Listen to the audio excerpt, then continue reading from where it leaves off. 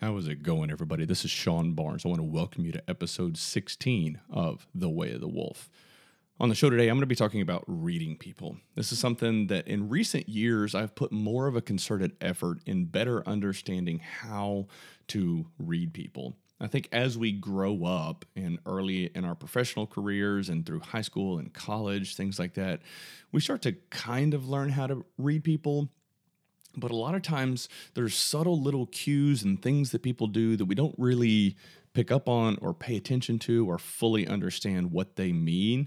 So my hope today is that as I talk through kind of a myriad of topics, that it's able to help some of you better understand and maybe even kind of flash back to other conversations you've had with people and get a better sense of what was actually going on in that person's head.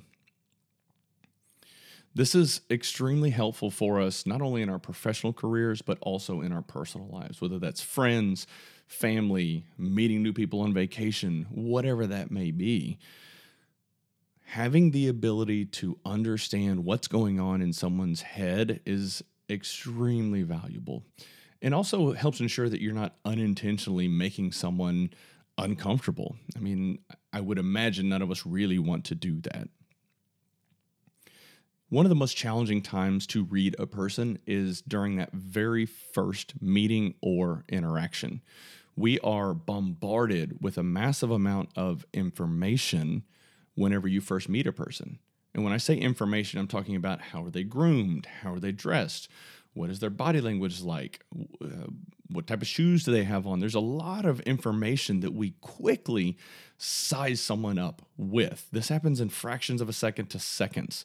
We don't even realize that it's happening at first. But those following seconds and minutes are really spent validating that initial first impression. That's why people talk about the importance of first impressions. You only get one chance to make that first impression. So appearance, how you take care of yourself, grooming, all of these things kind of play into this. As you get to know somebody over time, it's much easier for you to read that person because you understand who they are, if they maybe have subtle little tics or maybe they just have a nervous tap with their leg. That's just who they are. Whereas if it's the first time you meet them, you may think, well, why is this person nervous? So as you get to know somebody over time, it becomes easier and easier for you to read that person. I probably don't have to explain that, but felt it was worth mentioning here on the front end. So I have some stats here that I want to talk through. Some studies have shown that 55% of communication actually occurs through body language. Seems like a high percentage, but I think there's some validity to it. And as we talk through these things today, you'll probably pick up on it as well. 38% comes from the tone of someone's voice, and only 7% comes from what people are actually saying. That's a huge disparity. You wouldn't imagine that when it comes to communication, only 7% comes from what people are saying. Other studies actually talk about 60 to 70% of communication coming from a vibe that you get from people. And when we think about vibe, hopefully today, all of the things that I'm going to discuss will kind of mesh and meld together to help you understand what that vibe is. So, finally, I've already touched on it, but appearance plays a big role in communication, not necessarily with the communication, but helping you understand who a person is. Like I said, if someone is groomed well, dressed well, that could be an indicator that they are very meticulous and focused and intentional with all of the things that they do. So really, the focus today is to raise awareness on how to better read people. We'll talk through facial expressions, verbal cues, and finally, body language. So let's delve right in. I want to start off with eye contact. This is such a big one. And when you're having a face-to-face conversation with someone, it's a little bit different when we talk about virtual meetings, but a face-to-face conversation with someone, if they are making direct eye contact with you and leaning forward, that is an indicator of them being engaged and interested in what you have to say. They're focused on you and the message that you are delivering. If you're close enough to tell and you can see if their pupils are actually dilated, that is favorable. That is an indicator of high cognitive effort. They are intently listening. They want to know more. They want to hear what you have to say. These are all good things. Conversely, looking away can be an indicator of a lack of interest or boredom, possibly deceit, all things to consider. I'm sure y'all have probably seen this before. That's probably a no-brainer, but it is also something that I wanted to discuss. Finally, when it comes to eye movement, we look at blinking. If somebody is blinking rapidly or a lot or abnormally, that could be a sign that maybe they're stressed, possibly an element of deceit or not wanting to talk to you about something. So definitely something to watch out for there. Also with the eyes, we've got eyebrows. There's a handful of emotions that kind of will elicit a response of raising your eyebrows.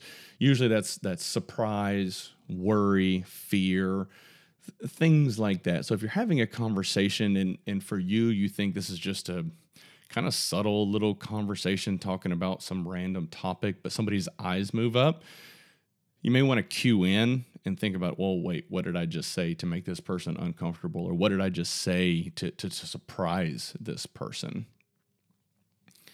Smiling. Smiling, obviously, people, if they're having a good time or laughing or enjoying themselves, that's kind of an easy one to tell. However, you can also see people smile with just their mouth only and not their face and eyes. When you see this, usually you can tell, okay, well, wait a second, that's kind of a fake smile. That's the first thing that comes to mind whenever I talk through this. Potentially this person could be hiding what they're thinking or just maybe they're just uncomfortable with the topic and they're just kind of smiling to like move things along. When it comes to first interactions, if someone is warm and open to meeting with you, they're going to face you, likely make eye contact, unless they're kind of a nervous person or shy. But more than likely, they're going to face you and make eye contact. That's kind of an indicator that they want to continue having a conversation and kind of the initial introductions. If you're meeting someone new and they look away or they immediately start looking around, that's kind of their subconscious looking for an escape. So if you walk up to someone new and you see that or pick up on that, no need to make them uncomfortable. Just go ahead and, hey, have a good day and send them on their way. Do your own thing. If we look at chin and jaw, this can be tricky if you've got I know beards are very popular these days with men, but you can still usually see somebody's jaw movement, especially if they're clenching their teeth, they're probably stressed or maybe some element of discomfort or frustration, something like that.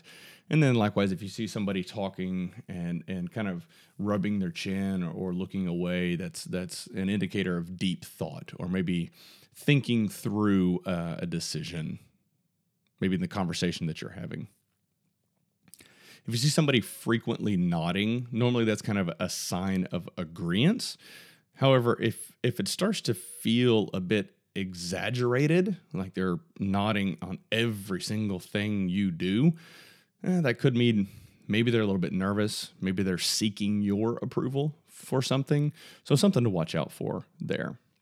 So when we talk through the verbal aspect of communication and being able to read people, it's important that you listen to what people say, especially in a first meeting with someone. If they talk positive about the great people around them and the great things that they do, it's likely that they have a positive mindset and really try to focus on the good side of things, always finding that silver lining. It may mean you want to kind of attach yourself to that person or spend more time with that person.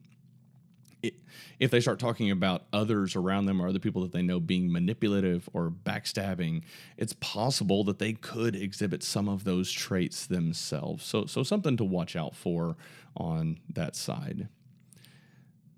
So something there's something else here. There's something called paralanguage, which is basically the tone and pitch and manner of speaking that a person, whenever they're having a conversation with you. If they are very monotone, they're likely not very attached, probably not engaged or caring about what you have to say or in the conversation. If someone has a little bit of an inflection or higher pitch in their voice, they're probably more excited or more engaged in the conversation. And so it's important for you to pay attention to the emphasis of the words and really the tone and pitch of people. So let's pivot a little bit towards body language. Posturing is something that is very important, how people carry themselves. If you see somebody walking upright with their shoulders back, indication of confidence and knowing what they talk about or what they do, or just feeling confident in themselves. If you see somebody that is slouching, looking down all the time, won't make eye contact, it could be an indicator of low self-esteem, possibly not that confidence, that confident in themselves. If your intent is to help people out, help them be a better version of themselves, help them build that confidence, pick up on that and try to figure out what do you think could be causing that and help guide them down the right path. We look at handshakes. This is something that's so important. If you're meeting someone new, or just anytime you walk up and shake someone's hand, if you reach out and kind of just grab a wet noodle, as my grandmother used to say, it could be an indicator that person is gentle, soft, or a pushover, something like that. On the other end of the spectrum, if someone grabs your hand and just tries to crush it, they could be very domineering, or maybe just a lumberjack. I don't know. The duration of a handshake also kind of plays a role. If you shake someone's hand for too long, it can kind of get a little bit weird. So I want to try to avoid that. If it's too short, that could be an indicator of some sort of conflict, or maybe they just are not engaged or don't want to have a conversation with you or don't want to be around you. It's just they're just being polite, shake your hand, and then move on. So growing up, I was always taught, have a solid, firm handshake, make eye contact, and that will kind of exude confidence and respect. If someone's leaning in, obviously that they're probably interested in what you have to say, or you as an individual. It also shows trust and respect, and that they value what you have to say. If someone's leaning back, maybe they're tired of the conversation. Maybe they're uncomfortable. Maybe they just want to move on and talk about something else. So in my research, I came across something that I did find interesting. I haven't gone through and validated it, but I may go find some online pictures and see if there's any validity to this. But it talks to happy moms or mothers whenever they're holding their baby. The topic is holding the baby. And it talks through happy moms have a tendency to hold their babies in their left hand. And if they're stressed or depressed, holding it in their right hands. Now, this is something that I have not personally paid attention to, but I will start doing a little bit of poking around and looking at pictures online and paying closer attention to these types of actions with friends and family and just kind of people that I interact with. Again, I never experienced it myself, but felt maybe worth mentioning. If someone has their arms and legs crossed, those are usually physical barriers to kind of protect themselves from whatever it is you have to say. They're not open to what you have to say. They're blocked off. And then also looking at the direction of someone's feet. If they're facing you, they probably like you. They probably like what you have to say. If they're facing the door, they've probably had enough and just want out. They want out of the conversation. I know I mentioned shoes earlier. They're actually more important than you might think. I think people that have nice, new, clean shoes, very meticulous in nature, care about fashion and the things that they're wearing. If you see people that are wearing more practical shoes, they may be more amicable. And then sometimes people wearing ankle boots have a tendency to be a little bit more aggressive. Now, these are not absolutes, so for those of you listening, Please don't get all fired up. And, well, I wear ankle boots and I'm not aggressive. Yeah, so let's just kind of avoid that. Overall, your appearance kind of speaks volumes about who you are as a person. If you're well-groomed, your clothes are pressed, you have attention to style, you may be more detail-oriented. If you have a casual wardrobe, always walk around with bedhead, maybe you're more of a creative individual. Or maybe you're just messy. That could be a thing too. If you're ever having a conversation with somebody and you start to pick up on the fact that they're copying your body language, you may not have ever noticed it, but when people like what you say, like what you do, they have a tendency to want to try to harmonize with you. If the conversation is going well, they're receptive to your message. That's probably what's going on here. And this is usually done unconsciously. People aren't like trying to copy other people, but if they like what you say, like what you have, like what you're bringing to the table, they'll try to start emulating and kind of having similar mannerisms to you. I think overall, when we think through all of these things that I've talked through today, some people are really good at reading other people. This kind of plays into certain personality types as well. If you've got someone like myself who's a C, very conscientious and analytical, I'm going to pay attention to details. That's just who I am. Funnily enough, for me, a turning point was whenever I started to view people as, this is going to sound odd, viewing people and interactions with them as data sets. I can take all of this information that I've just covered and kind of pull it all together and then form a picture and a better understanding about a person based on the, quote, data that I'm looking at. Certain personality types don't really pay attention or have a tendency to not pay as much attention to details. Your D's, your I's, they may struggle with this because it doesn't come easy to them as far as the attention to detail. And so they might have to put in a little bit more effort into how to better read people. This is especially challenging in the virtual world that we live in today. Usually we just have a camera, we can see somebody's facial expressions, maybe their shoulders. Not always.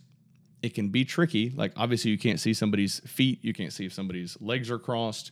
So you have to pay that much more attention to the information that you do have when you're looking at somebody. You can see if, like, what's going on with their facial expressions and hear the tone in their voice. So focus in on those things that you can see and pay attention to. One of the things that I coach some people on is what I like to call straight face. When you're meeting new people, having conversations, or in meetings, I think it's important for you to be aware of the fact that while now you may be able to read people, others can very easily read you as well. And you may not always want to show your cards. This is especially important in business deals, transactions, things like that. You want to be able to actually have a straight face as much as possible. I was talking about raising your eyebrows earlier. Being aware of your facial expressions, inflection in your tone of voice, things like that. Other people can read it and you can kind of give things away. So if you struggle with this, maybe an exercise that I like to do is have people kind of set up their cell phone if they're on a Zoom meeting or something like that and actually just record themselves and then go back and watch that recording at a later date or after the call. It might be an eye-opening event for you. You may not realize how much emotion you show. So something to consider and practice. I'm going to transition a little bit over to, I'm actually just going to transition over to a question from a listener. This is actually from one of my early podcasts where I talked about finding your passion. And, I talked through a few different things on that show, But really, what it comes down to, if you don't know what your passion is, how do you find that passion? You do stuff. You go out and try new things. Go out and meet new people. Now, this requires you to get out of your bubble. We are all creatures of habit by nature. But if you don't have something that you are insanely passionate about, I highly, highly recommend that you find your passion. Go out, try new things, whether that's work or art or hiking or kayaking or mountain bike, whatever it may be. Go out, try new things. A lot of times we just want to live in our little bubble and do our little thing. And while that can be good, if you don't have a passion and a purpose in life, start trying a whole bunch of new things. You may find that you have a new passion and you're able to actually blend that in with something else that you have going on in your life. I had the opportunity to interview a few different people on the show recently. Scott and Henry both talked about blending aspects of health and fitness, and they actually made careers out of them. They opened incredible gyms, and I think it was Henry that made the comment, I've never had to work a day in my life. Maybe it was Scott or both. But there's definitely something to that. There is going to be trial and error in this process. There's going to be wins and losses through this process. But as you start trying new things, pay attention to how you feel. Pay attention to how you feel when you're doing these new things. And when you find something new and you feel it click and you feel yourself, chase it, follow it, make that your new path. You're the only person that can determine your path. This is something that I cannot talk enough about how important it is to find your passion in life and follow your passion. I want to take a moment to thank all of the listeners. I truly value all of you that are listening to the show, sending me feedback, sending me messages, asking questions. All of these things help me know that the content that I'm creating is helpful for all of you. I would ask if you found value in this show or any of the others, please like and subscribe and share. I'm trying to get to a certain goal on YouTube, trying to get to 100 subscribers. Once I do, I can have my own URL, so youtube.com/thewayofthewolf. So if you can share and like and subscribe, that would really help me out. Please feel free to reach out to me anytime at Sean@thewayofthewolf.com, and y'all have a good one.